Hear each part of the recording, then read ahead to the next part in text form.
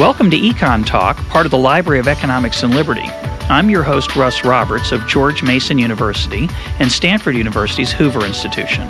Our website is econtalk.org, where you can subscribe, find other episodes, comment on this podcast, and find links and other information related to today's conversation.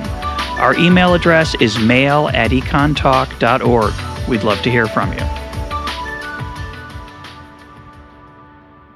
Today is August 5th, and my guest is Eric Hanushek, the Paul and Jean Hanna Senior Fellow at Stanford University's Hoover Institution. Rick, welcome back to Econ Talk. Thanks for having me again.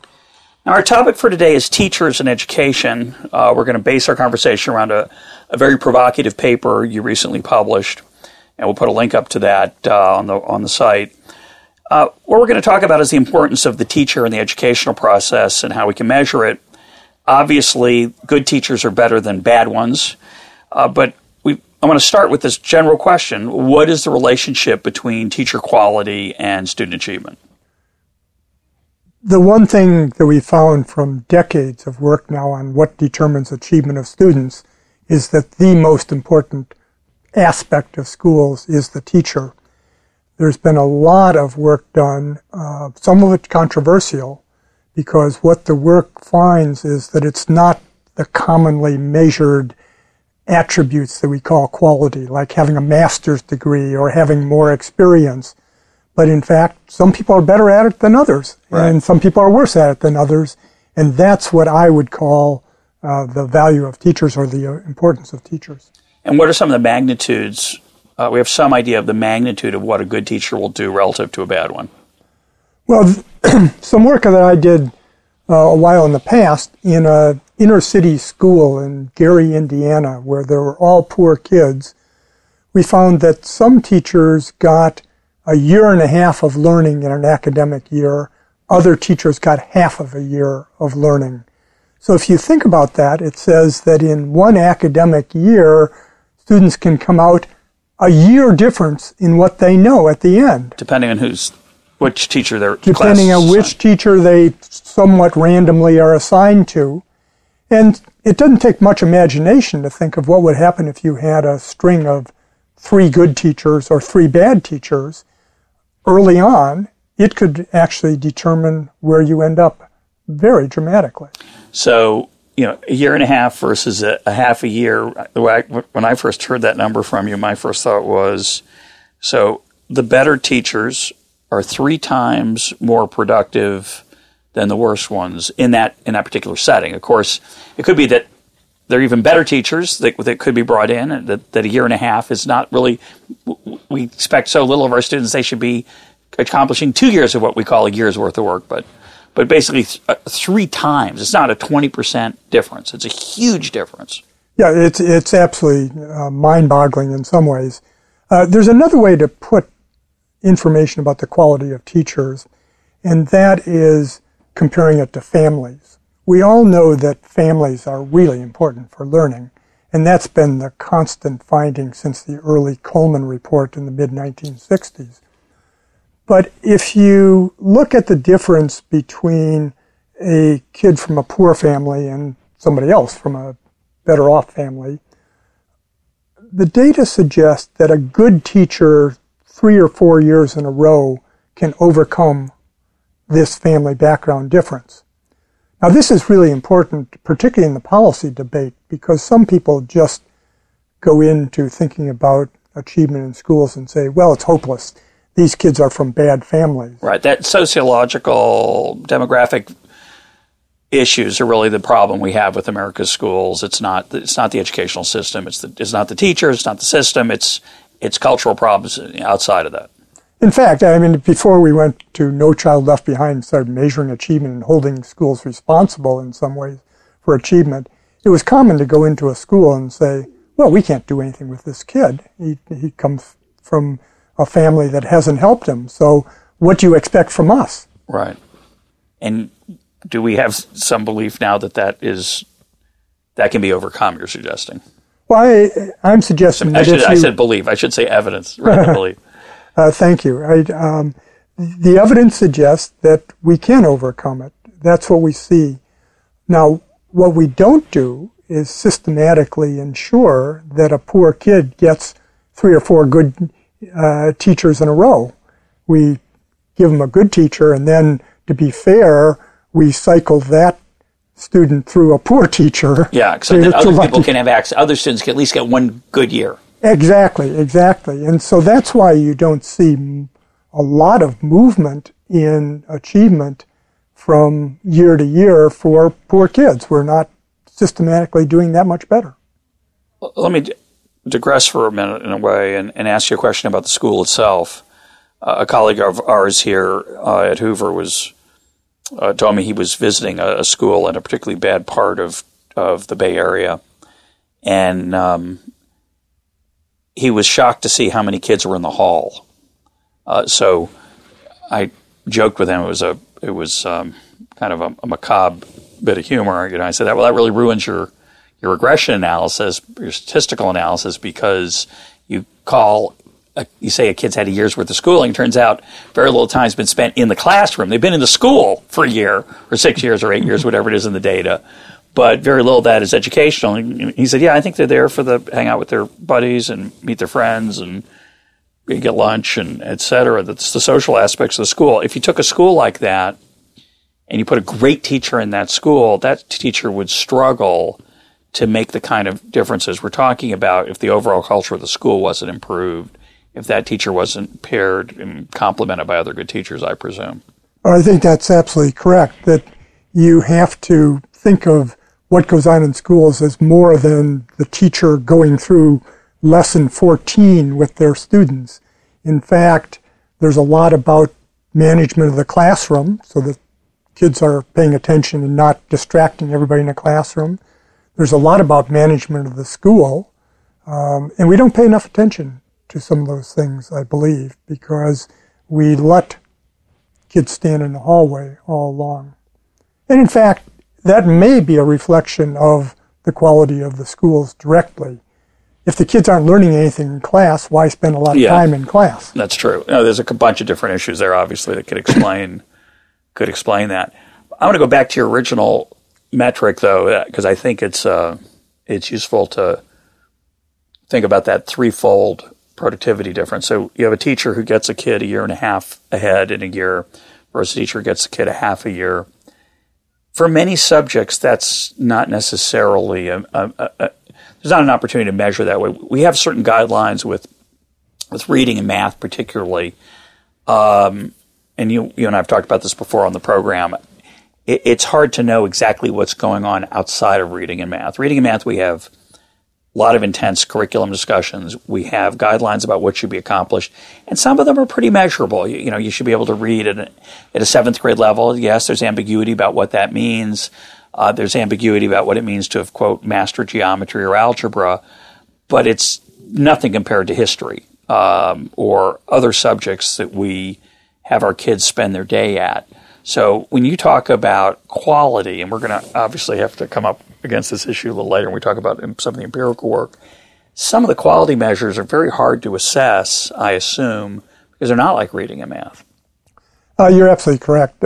We do have measures of performance in science more often than not, and in history to some extent.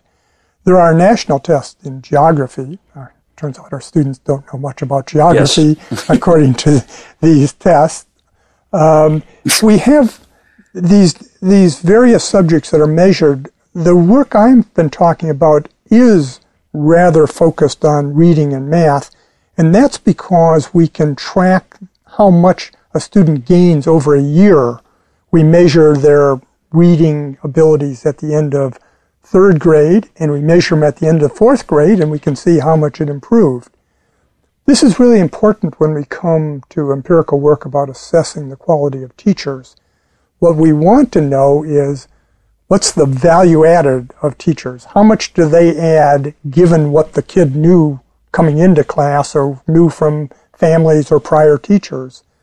And that assessment has been important as people talk about evaluating the performance of teachers and maybe even paying and making decisions about their continued placement in the school based upon their value added. So we do focus a lot on reading and math. I don't think there's anything magical about the fact that we're spending all of our time on that. I think that there's the same distribution of quality when we look at history teachers and at science teachers and so forth. We just have a harder time analytically identifying the teacher impacts. Yeah, I think that's generally true. I think the part I would struggle with, and some of this is introspection, as I struggle with my own attempts to teach well, and I think about it in an armchair way. It's not always clear what we want good teachers to accomplish, right? In the case of math, it's a little more straightforward. There's certain technical skills we expect a student to absorb at a certain point. Similarly with reading, certain comprehension. History is trickier. Obviously, you can test factual accumulation of facts. Most of us would argue that's not good history. History is about subtler, broader causal forces you'd like a student to appreciate. Analytical ways of thinking analytically certainly would be part of your goal as a teacher of economics, as opposed to somebody testing your students on marginal rate of substitution equals A, ratio of px to py, py to px, px plus py, right? So those would not be, we could easily test those things, but the things that we deeply care about, I think, are much harder to test. And my wife's a math teacher, high school math teacher, and I think she struggles, for example, with technical competence versus subtle intuition and deeper issues that are very hard to test. Well, I pick up on what you said at the end. I don't think math and reading are all that different from science or history in terms of wanting people to have deep understanding and be able to generalize from things that they read or see. That's the same in math as it is in history.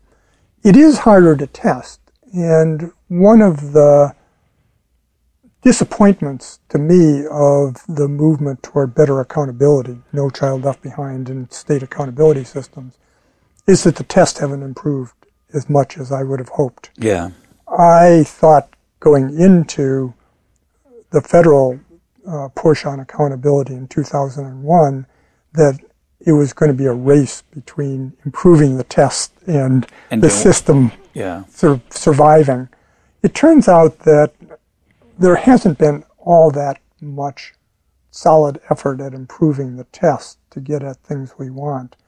And I think that that's one of the things that has to keep going in the future. I don't understand quite why it's been so slow in getting tests. There are a couple consortia that are being supported by the federal government to try to develop better tests in the future, but we haven't seen them yet. Yeah, it's an interesting issue because those of us who are skeptical about the value of testing, and I'm somebody I guess I call myself agnostic. I don't have a horse in the race particularly. I think measurement's good. I think sometimes things are hard to measure. So, but when you debate these issues about accountability and testing, one view says, well, suggests what I just alluded to earlier. Well, some of these things are important. You can't test, and the answer that's always been, well, we need to make better tests for sure, and let's try, as you say, let's put the effort in to make them better. I think what the advocates of testing neglected was the political pressures post imposition of testing. So, in an extreme, we just had a scandal in Atlanta where students were improving their test scores dramatically, and it turns out teachers, it's not that they were, giving away the answers in subtle ways. It isn't that they were teaching to the test. These are kind of things people worried about. They were just more creative. They were going into the exams after the tests were finished and changing where the pencil marks were so that they would look better. And that, of course, is an incentive problem. You'd predict it's things like that. But it was a pretty widespread conspiracy. So I think the political forces that push teachers to do that similarly push them to advocate for easier tests nationally and to resist improvements in testing. I think it's a fascinating issue. It'd be great to get an investigative report or to get into the nuts and bolts of that. Well, I should say that we shouldn't get too hung up on the testing per se. I think that testing gives us certain information and allows us to compare across schools and so forth. But we get very good information from the normal evaluations that can be done. Sure. That's the way businesses do it. They don't test their employees. They don't test their employees, or they don't count the number of widgets in general that an employee produces, but they have if they can, they do sometimes, but often they can't. So that's correct. And one of the things that's happened from looking at value added of teachers and going down this line of, well, these tests are too narrow, or lots of people can't be tested and so forth, is some suggestion that we should improve evaluations of teachers more generally, say through more frequent and better in-class evaluations and other information. This is actually an interesting case in Los Angeles. You may have seen about a year ago, the Los Angeles Times hired a researcher to produce value-added scores for all the teachers they could in Los Angeles. It turned out about 3,000 teachers could be put in evaluation of value-added scores on tests, and they published the results. What does that mean, put in a value-added? Explain that. This is what I was talking about before, where you follow the achievement of kids within individual classrooms, and you, in some sense, get the average gain in learning in a classroom and compare that in one classroom to the gains in another classroom and use that as a metric. So you're saying there were 3,000 teachers, there was some post-end-of-the-year metric. That's right. There were 3,000 teachers for whom they could develop these statistical models that provided value added. And of course... And then they published these by name. Awkward. In the LA Times. Public school teachers. This was not my favorite way of doing personnel policy. Firestorm followed, no doubt. There was, a complete firestorm in Los Angeles, and there's still little repercussions of this going on. But one of the things that happened out of that is that the school district and the unions, to some extent, said, oh my God, if they're going to publish value-added scores, maybe we should have a better evaluation system. And instead of just mumbling, we need better evaluations of teachers, they set out to actually put that in place. And I think over the next year, there will be a much better evaluation of teachers, not based upon these test scores, but on broader measures. That's interesting. Of course, one of the, they've done this for hospitals now, survival rates after surgery, other infections, and of course, many hospitals correctly claim, well, our rates are low of, say, survival after surgery because we get the hardest cases. You didn't control for that. But, of course, there's some bad hospitals, too. Hospitals that aren't careful or surgeons that aren't careful. So, similarly, a great teacher might get assigned a challenging group of students, have modest or mediocre improvement over the course of the year, and would say that's not representative of my achievement, right? That's absolutely true. That's the case. And the underlying idea is to try to separate out the teacher from other influences. That's not always possible, and there's actually a lot of current research going on of what is the influence of the composition of the class on these value-added scores. Sure. What's the impact of measurement errors in the test over time? How stable are they? There are a lot of these issues that are actively being discussed.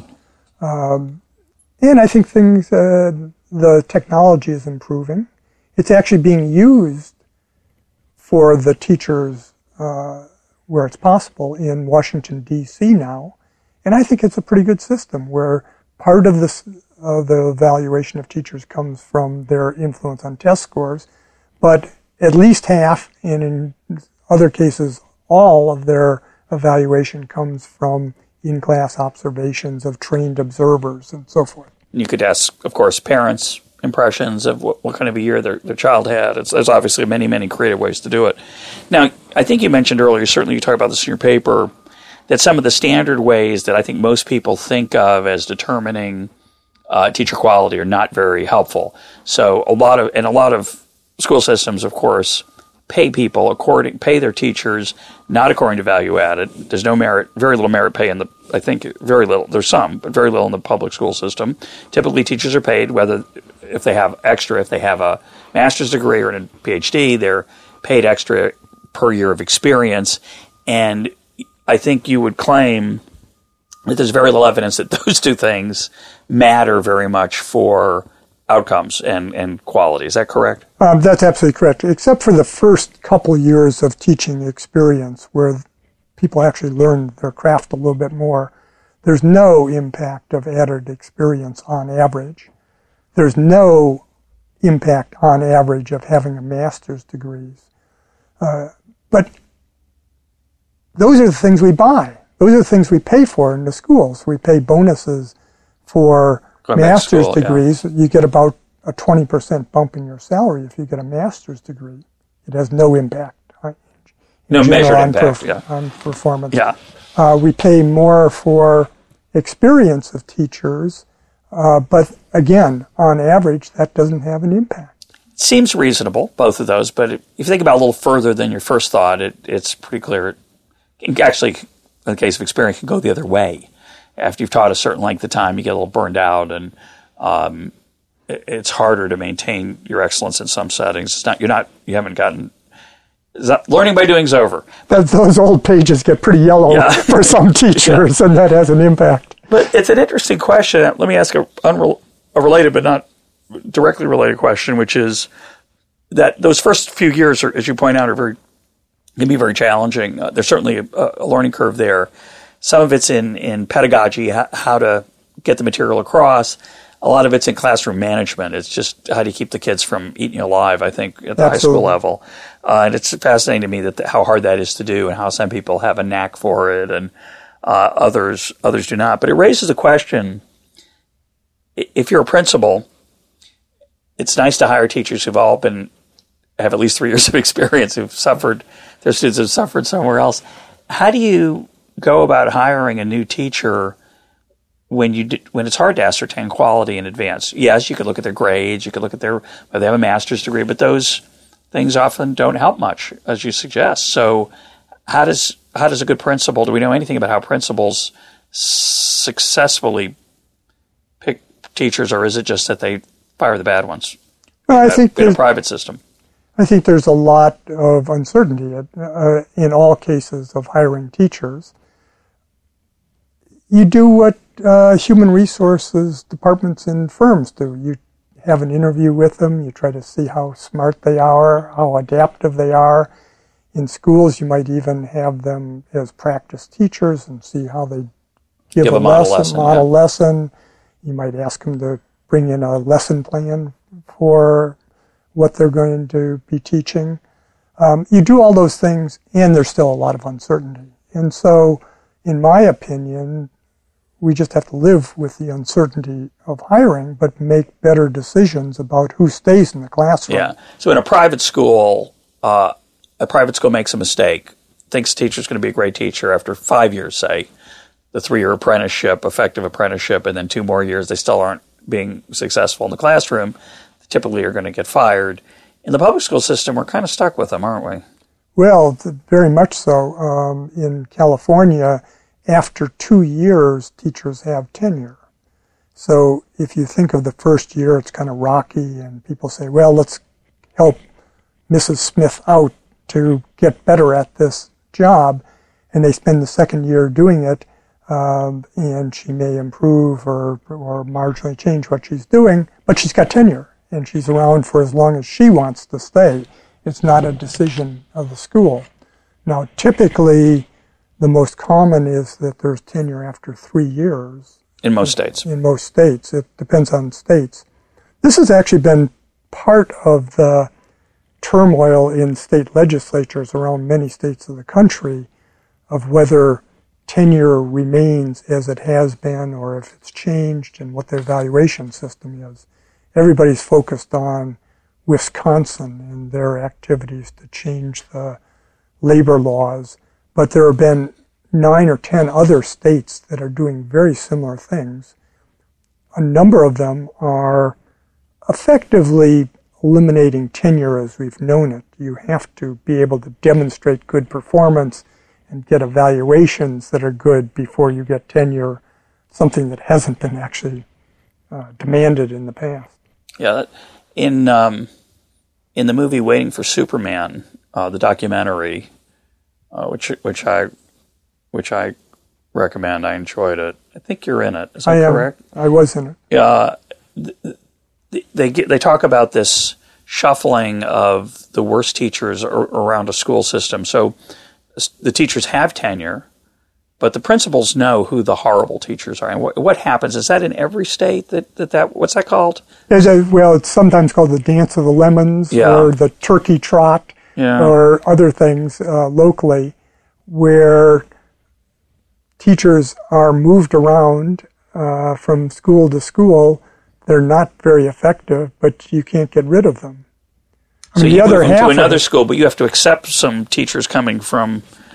You hope that the other people's lemons are better than yours. That's right. Right, a little sweeter. The other device for dealing with bad teachers is what's been called the rubber room. Yes, that was shocking to me, actually. A tremendous article in the New Yorker on New York City rubber rooms, but they exist in many cities. We'll put that up on the web. Where you take incompetent teachers and just put them in a big room and keep them away from kids. Now, but you're still paying them, of course. You're still paying them, and you have to by tenure. I'm actually a fan of rubber rooms. Better than the alternative. That's exactly the point. That if the choice is having them harm kids or paying them to sit around all day in an empty room, I'd rather do the latter. But the fact that the latter occurs once is shocking, I think. And this is true, right? There are teachers paid to do nothing, literally, and sit there. Absolutely. Now, part of these are people that are waiting while their court case is being decided for some felony charge against them or something like that. Great. Or they're on drugs and while they're in detox, they're in the rubber room. But more recently, it's been that teachers are just incompetent at their teaching, and they've been added in there. And they sit around because their contracts have due process clauses that allow them to stretch out any attempts to remove them. Okay. It's good to know. Unfortunate. Let's move on to the empirical work that you've done in this paper, which is bold and provocative, where you try to measure the dollar impact on lifetime earnings of students who get a great teacher versus a really mediocre teacher. So talk about, first, the question you're trying to answer. Now, obviously, a crucial issue for any school system is how much they pay. One way of measuring whether pay is set correctly is to see, well, how many people show up to apply for the jobs. And you could argue, well, if there's excess applications for slots, you're paying too much. But it's always possible that you're searching in the wrong quality pool. You need to be a much higher salary. So obvious question would be, what's the value on the demand side from students or their parents of what a good teacher is? So you've tried to measure that and tell us how you did it and what you found. Sure. I mean, the overall idea is that people say teachers are good and more achievement is good, but that doesn't have much meaning. If I tell you that in this classroom your kid is going to learn half a standard deviation more, most people have no idea what that means, including you and me. Yeah. Right. It means more. You could translate that jargon into some slightly clearer measure, but you don't know what its significance is for your child, certainly. So what I tried to do is just put together information that we know a lot about. We know a lot about how much difference there is between a good and bad teacher. That's what we talked about before. And we know what a teacher at the 75th percentile does in terms of student achievement growth in a year versus somebody at the 25th percentile. So we know that part in terms of, again, standard deviations of achievement.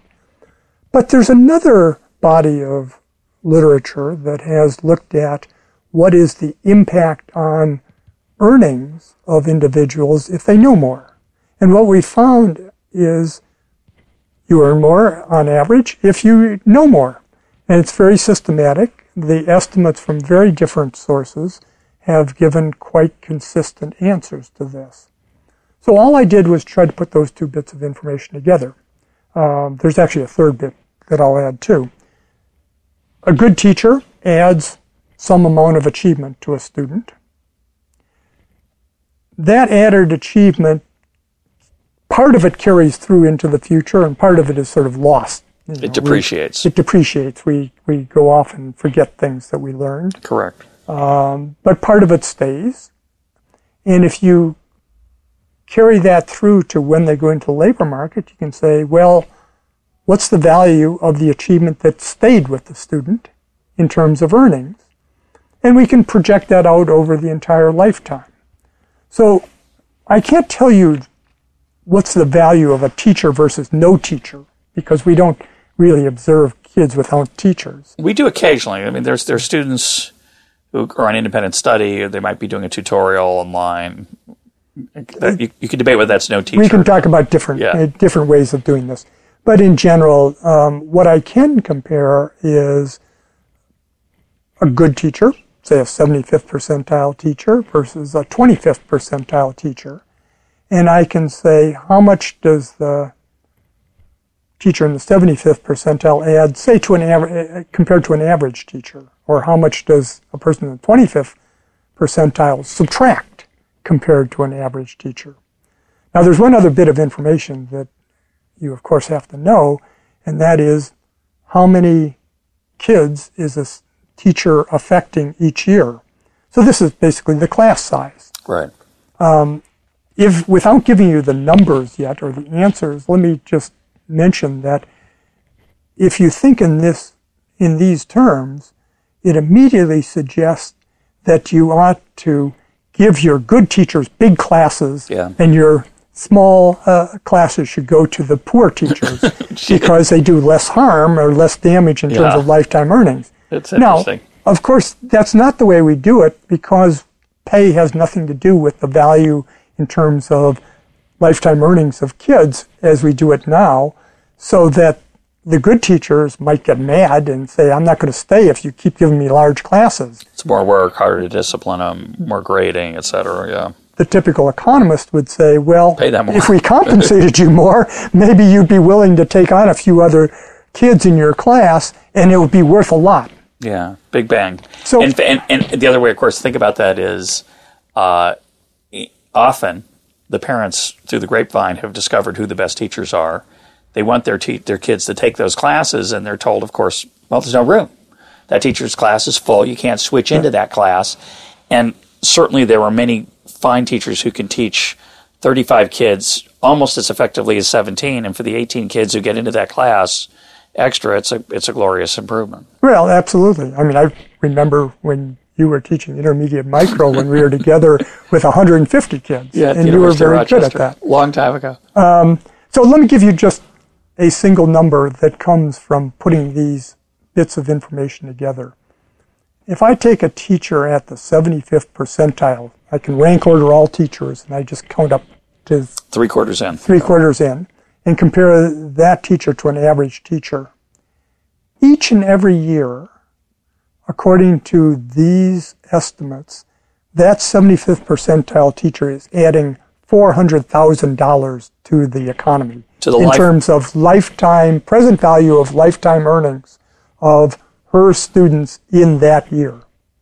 Yeah, I think it's more to the economy if those numbers are correct, because the employers of those students would also get some producer surplus. But you're doing just the pay gains, not the amounts. These are the incremental amounts that students could earn over their lifetime. Correct? Absolutely. So these are not to the producer. There might be more. Yeah, that's what I'm saying. And in fact, I have some other estimates talking about how more that might be, how much more. But to just cement in this number, if you think about this problem, it's symmetrical.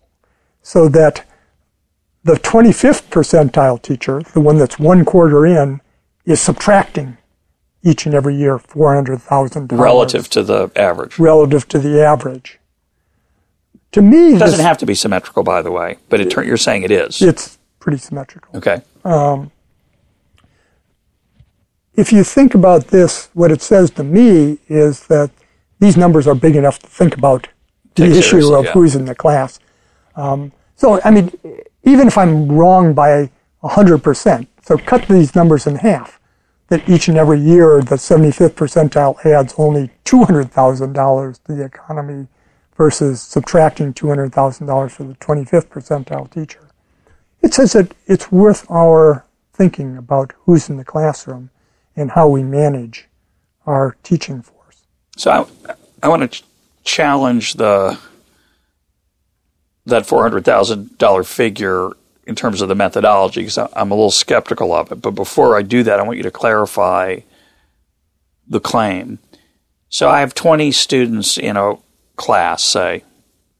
You're saying that a 75th percentile teacher relative to a 50th average teacher, a median teacher, that 75th percentile teacher will improve the lifetime earnings, this is not an annual number, this is over the lifetime. They're worth an extra $20,000, say, to each student in that class. Is that correct? Yes, that's roughly. And does it matter what grade they're in?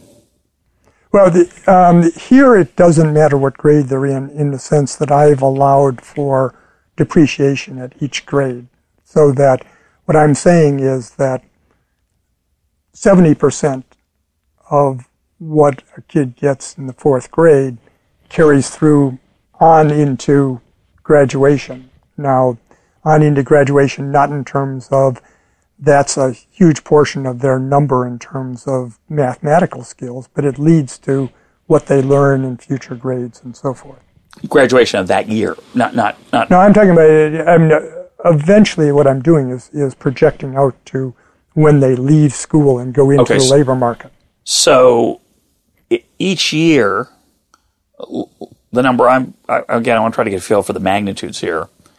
If from kindergarten on through 12th grade, I, through the luck of the draw in my school system, get miraculously put year after year in a 75th percentile teacher's class versus someone who, it has to be random, has, on average, my abilities and parental background, et cetera, from my school, versus somebody in the 50th percentile, I get a bonus from my acquisition of knowledge that's extraordinary, right? Absolutely. Which is it's going to be the equivalent of 20,000 every year, correct? Exactly. I can add them. I can accumulate those, and I'm going to get something closer to the order of 250,000 in present value terms. In present value terms, that's over a lifetime. So we're comparing it to roughly $1 to $1.25 million is the average present value of somebody in the labor market. Let's call it $1 million to make it easy. So the average person might make $1 million. The person who got the great teachers would be up at the higher end through no other effects whatsoever. Just the fact that they got better knowledge. Now, of course, seems to be, you talked about you're putting stuff together. Obviously, you can debate the depreciation rate, which is going to matter a lot. But the thing I would worry about is that the two issues here. One is, are teachers randomly assigned? Is the 75th percentile teacher just the really good teacher, or did it happen to be the teacher who was assigned to the better students? So that we would call, I think, a selectivity bias. A selection bias. The other question would be what we might think of as an endowment effect. And this is where sort of I call this passing the sniff test. It strikes me as unintuitive that teachers make that much difference. And so let me give you the counter argument, and you can react to these two issues. Counter argument would be kids learn what they need to learn. You have a bad teacher, eventually you're going to figure out, if you're, let's say, gifted in math. If you're gifted in math, a bad teacher will slow you down. But eventually, you're going to be an engineer anyway, let's say, to take it a field that math gifted kids go into, or a finance major, or a physicist. And you have to believe in your story that that mediocre teacher in 10th grade geometry or algebra kept this gifted math kid from achieving what they would have achieved anyway, and vice versa. That there are some great engineers to be who don't become engineers because they have a bad 6th grade teacher. They never learn fractions. They fall hopelessly behind. Not hopelessly, but staggered because they're staggered by this blow of a bad teacher, and they don't do as well in the job market. It's a little hard to believe. Oh, I don't find it hard to believe at all. That's the idea that we have behind all of the intense policy debates about schools now, is that schools do make a difference. The story that you just spun out is one where schools really don't make that much difference.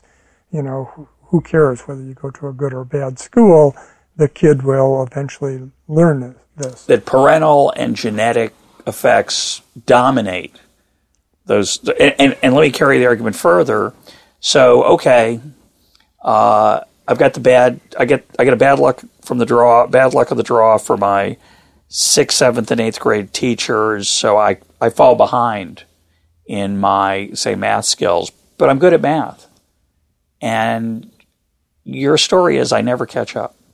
I think that that's, in fact, what happens, is that the kid who doesn't do very well in 8th or 9th grade Algebra 1 ends up never getting to Algebra 2. He gets shuffled off, or she gets shuffled off into some other direction and never actually catches up because they're put on a different path. Or the other possibility, of course, is they're pushed through, they're passed, they didn't cover all the material because that teacher only got through 3/4 of it, that 25th percentile teacher, and their ability, so this is where I struggle with it, their ability to, I don't disagree, I think it's certainly true their ability to absorb the new material is handicapped by the past. Just hard to know how much it's hard to understand that is going to change the salary they get when they walk out of high school or college, many years later. Well, we know that people who score higher on these tests in math and science, when we measure them in school, subsequently earn more. We follow people into the labor market, and 10 years later, those math tests at age 15 have an impact on earnings on average. But there's another bit of information that I'll give you that also comes in the same article that we've talked about before. Nations where kids know more math, as measured by these same kinds of math tests, grow faster, other things being equal. And it makes a huge difference. So what this is saying is that you learn something along the way, and it multiplies and adds up to having a real impact on the economy. For me, it's the other things being equal part. I struggle to believe that other things are being held equal. Now, it's true you do the best you can when you try to assess these. I mean, the crucial question would be, when we observe that people with higher test scores do better in terms of lifetime earnings, I believe that they're decent. They're not perfect. They're noisy predictors, but there's a strong average tendency. The question is, what are they measuring? Are they measuring the value add, or are they measuring the innate ability or other factors that are correlated with income? Oh, I think they're measuring all of those things. They're measuring innate ability. Some people are smarter than others. They're going to achieve more. That's your sort of base model. Yeah. Some families are better at preparing their kids than others, and that adds into their achievement. What we found from all of this research is that teachers can also affect what kids know at any point in time. And in fact, going back to a remark that you made earlier, what we see is that the difference in teacher effectiveness is largest within any school as opposed to between schools. That's fascinating. So it's not that the suburban schools get all the good teachers and the city schools get all the poor teachers. It's that the variation within any school is much larger than the variation between schools. Now, that's fascinating, and I agree that brings me up short. It forced me to consider my argument, my skepticism. I was going to say on favor of your argument, certainly parents spend an immense amount of effort and direct expenditure by choosing where they live to make sure their kids get into, quote, a good school. Now, of course, there can be many reasons for that, social and cultural and other reasons. But what you're saying is that that certain schools do better on average than other schools, but even within a school, there's an immense amount of variation in performance as measured by these tests. Absolutely. So it's not all the good kids who have teachers that look like they have high value added. All of these estimates are an attempt to take into account where the kids started at the beginning of the year. So what's been the reaction of this finding? How have people reacted to your claim? Well, it's a empirical claim. It's a funny reaction. Part of the claim is that bad teachers are really hurting kids.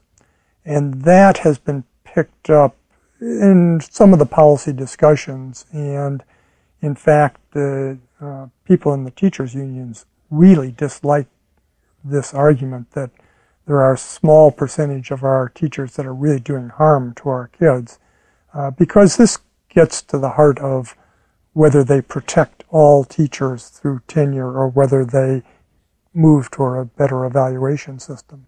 So I think the reaction has been largest there. There's another reaction that just perfectly puzzles me, and that is if you talk at all about differences in effectiveness of teachers, and in part this is a tribute to our good teachers. Absolutely. That I'm sure. The $400,000 a year that's being created. There are some people who immediately say, you hate teachers, you're against teachers, and that if you say that there's any difference among teachers, you're obviously anti-teacher. And that just completely puzzles me, because this is an occupation where some people are better than others, just as economics is an occupation where some people are better than others, and being a lawyer and so forth. And we just have to recognize that. And since this has such a huge public policy part to it of how we run our schools, I think we have to pay attention to that in the policy arena. Do you think it's the way our current system works, and of course it's an emergent system, it's not designed by any one person or any board or committee. The invisible hand. It is. It's definitely an invisible hand system. In the current world, we could debate whether high school teachers are paid a lot or little. It's a tricky thing. There's lots of non-monetary aspects of being a high school teacher. Summers off, often generous pensions. So looking just at salaries is often misleading. But one thing you can't argue about is that professors at the university level make more than high school teachers. And there's many, many reasons for that. But I'd like you to just chat about whether, think about for a second, does that make sense? In other words, is it imaginable that should be reversed if our either invisible hand wasn't being stopped by legal and governmental involvement at both college and the high school level?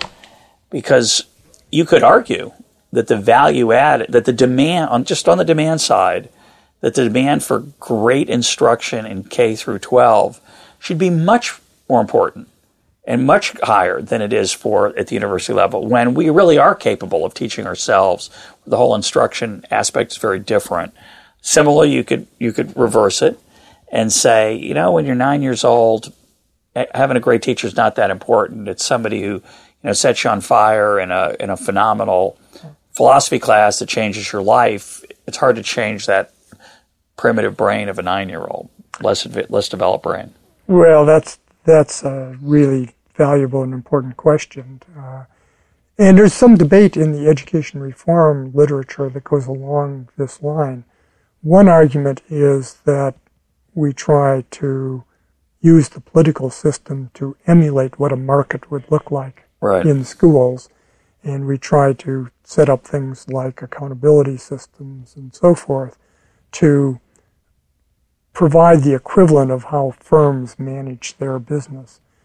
There's another group of people that say this is just hopeless, that what we have to do is go to a private voucher system or some sort of broadened choice system. Yeah.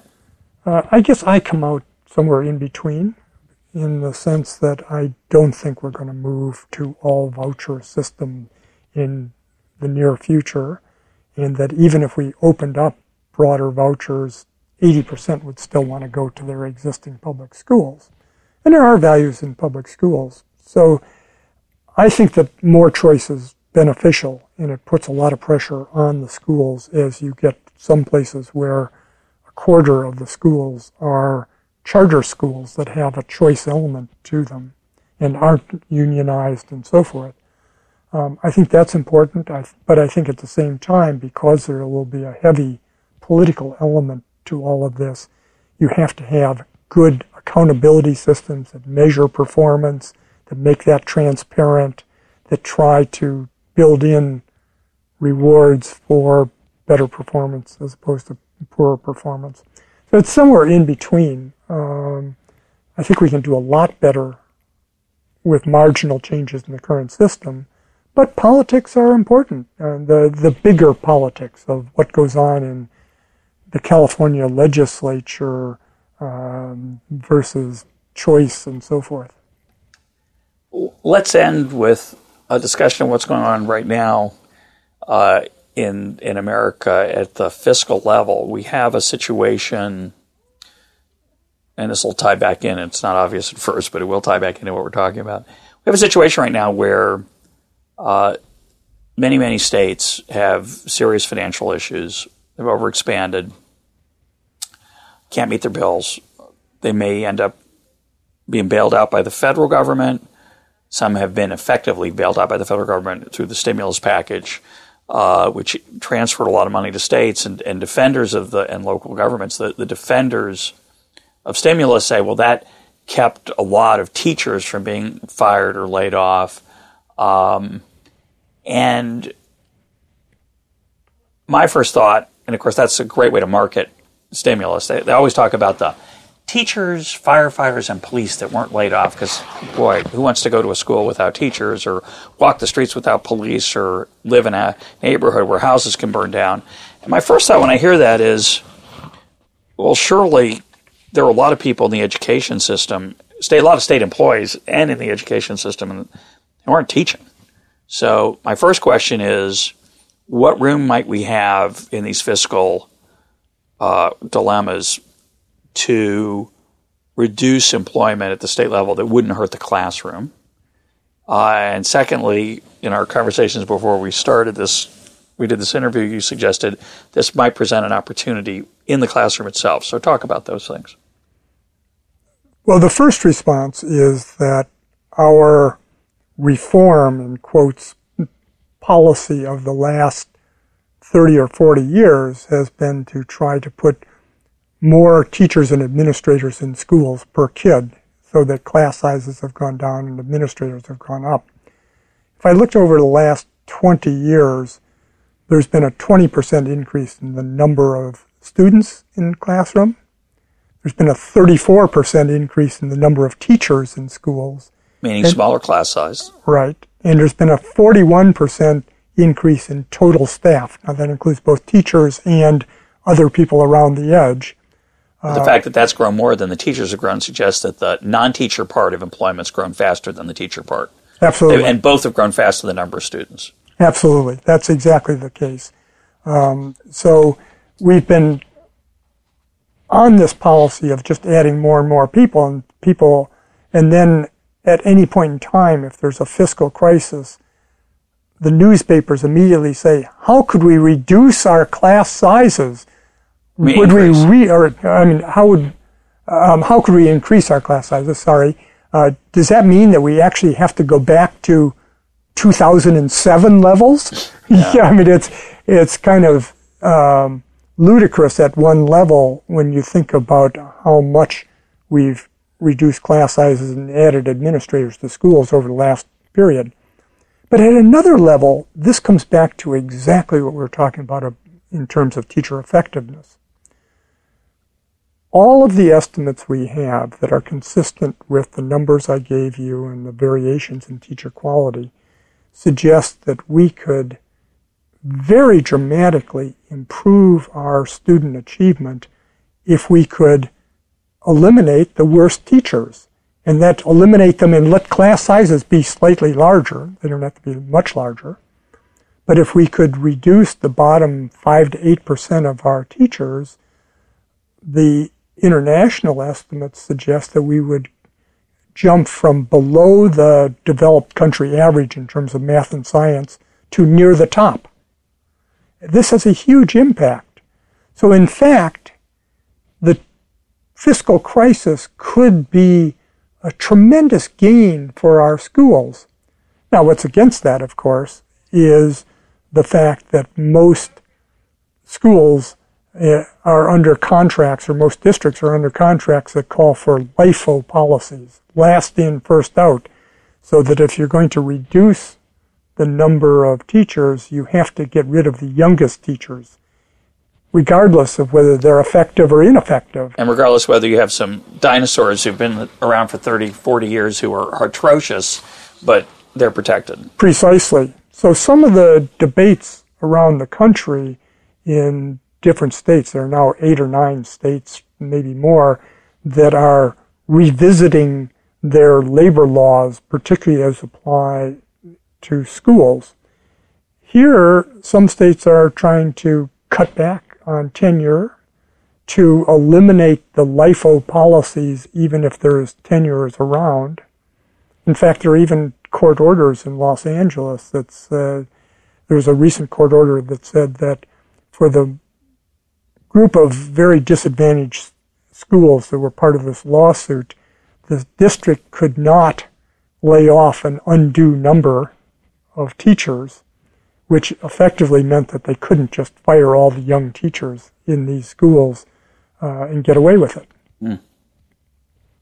So fiscal problems have different meanings. The newspapers typically get them quite wrong because they concentrate on the fact that every spring a vast majority of the schools in the nation hand out pink slips. They hand out pink slips to teachers saying you might be laid off because they don't even know what their budget is going to be next year, and the contract says that they have to give notice. So they hand out a lot of pink slips. Until this last year, virtually none of those pink slips have actually been executed. Teachers have stayed around and nobody has been replaced. This last year laid off. This next year, and maybe some last year, a few teachers have been laid off. And it makes a big difference who gets laid off. Yeah. Yeah. My guest today has been Eric Hanushek. Rick, thanks for being part of Econ Talk. It's always good.